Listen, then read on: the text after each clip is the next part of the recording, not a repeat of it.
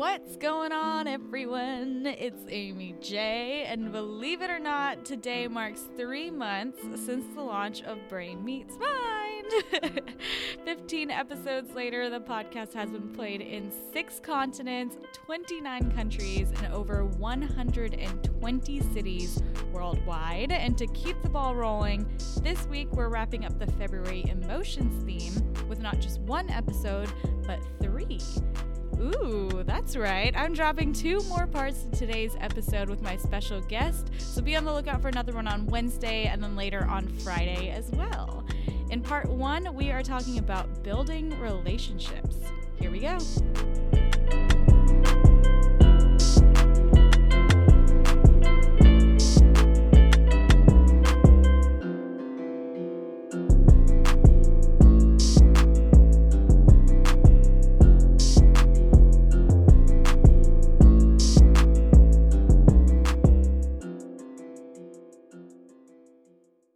I'm stoked for this episode because a lovely friend of mine by the name of Josh Madwed is joining me today. Josh is a Connecticut native and a fellow Georgia Tech grad who I've had the pleasure of knowing for almost 2 years now. Despite the short time, our shared interest in intellectual growth and emotional development has brought us much closer. By profession, Josh is a UX designer working in the corporate world and has explored concentrations like product design and healthcare design, and is most passionate about interaction design. In his current role, Josh feels that he can actively implement change, so I figured why not have a guest who's wholeheartedly creating change in both his professional and his personal lives. We sat down for a fun conversation on relationships before my first episode, so this was way back in October, so please excuse the audio here, but this should be a fun one nevertheless. Take a listen. We'll start off with building relationships. It's so easy to stay connected through our devices and technology and things like that, but when it comes to face-to-face interaction, are you actually going to say hi to the person sitting next to you on a train or something like that? Like, how do you kind of break that ice and even have the courage to say hello or make a new friend without them thinking it's weird?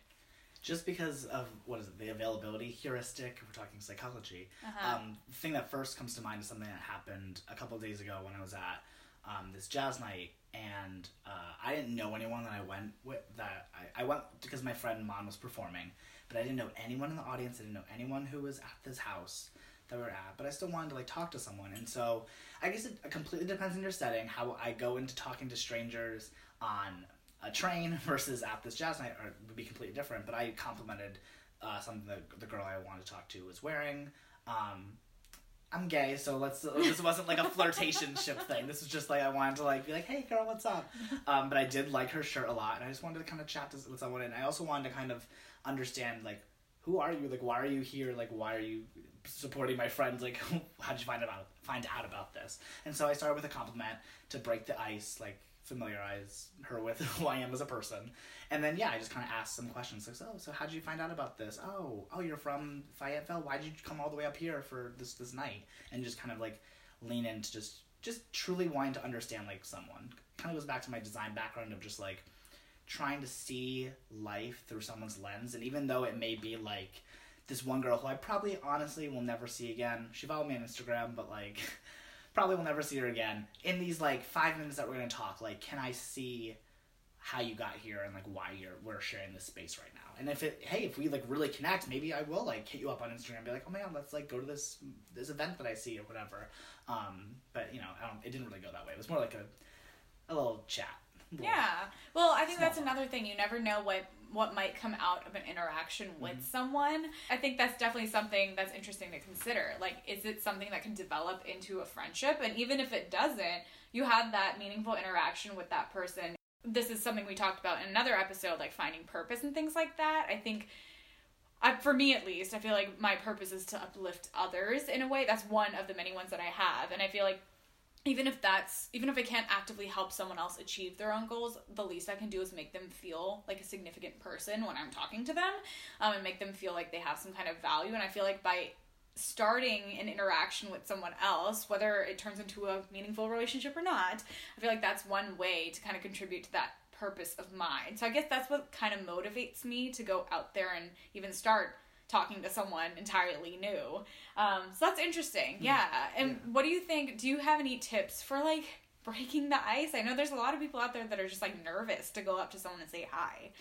Yeah, I mean, as I've said this before on the earlier podcast that we did, I'm a very extroverted person. I have no problems talking to people. I have no fear of rejection, really, in any capacity. So if someone was like, ew, don't talk to me, I'd be like, okay, whatever.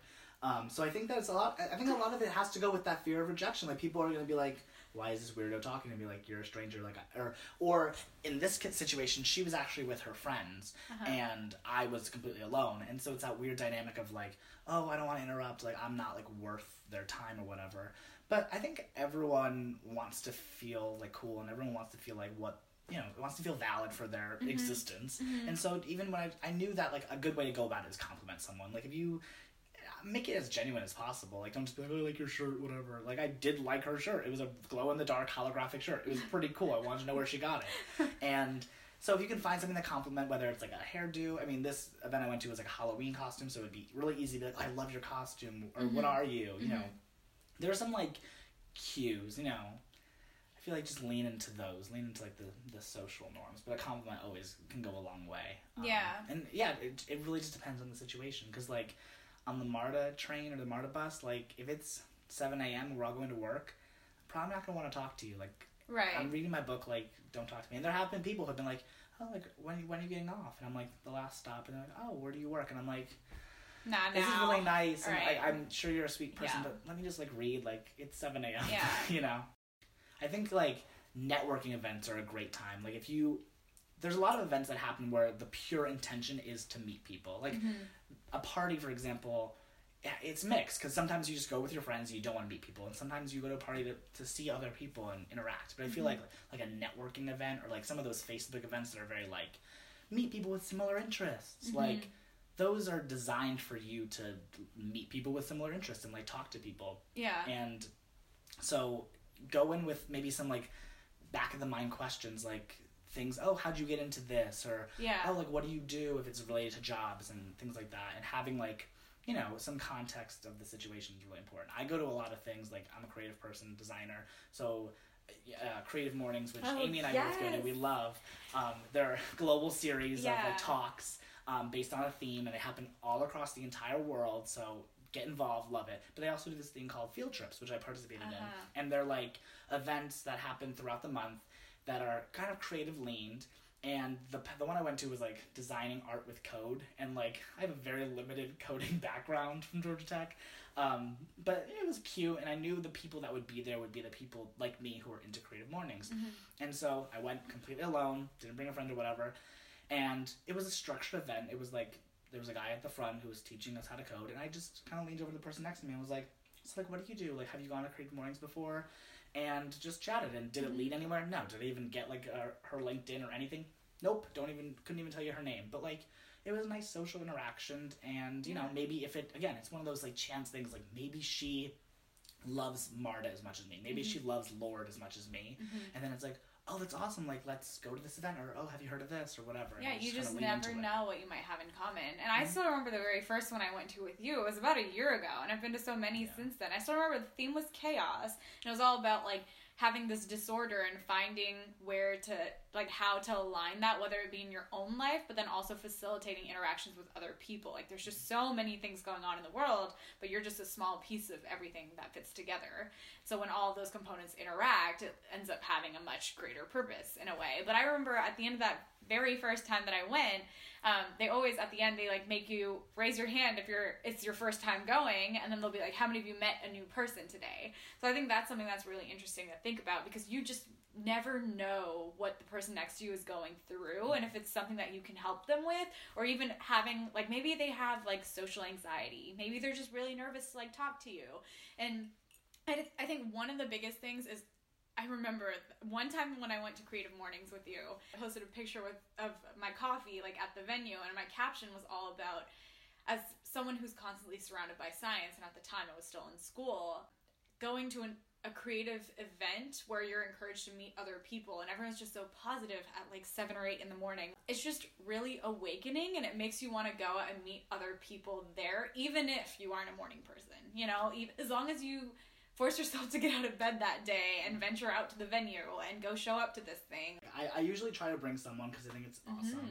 But the few times that I have gone alone, you just look around and there's always like a couple people who are there, a lot of people who are there by themselves. You can definitely tell it's their first time. Yeah. And they're just like looking around confused, like on their phone. Yeah. And they're so easy to go up to and just be like, hey, is this your first time and whatever. And it's just like putting it out there because like if you're alone at an event, like there is this like need, I feel like most people, at least unless you're like extremely introverted, to like want to talk to people. And so going up to someone and being like, hey, is this your first time? What do you do?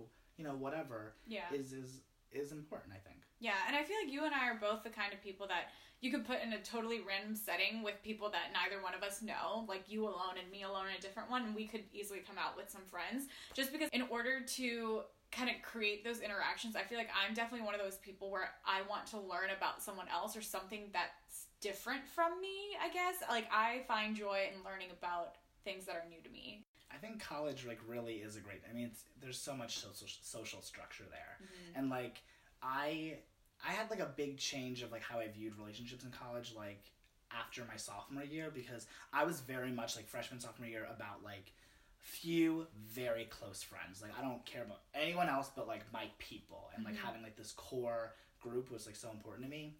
And when things got tough in our relationships and, like, things began to crack in our, like, friendship, I started to think, like, wow, if this falls apart, like, I have no one, really. Like, it's because I've just been putting so much time into these few people.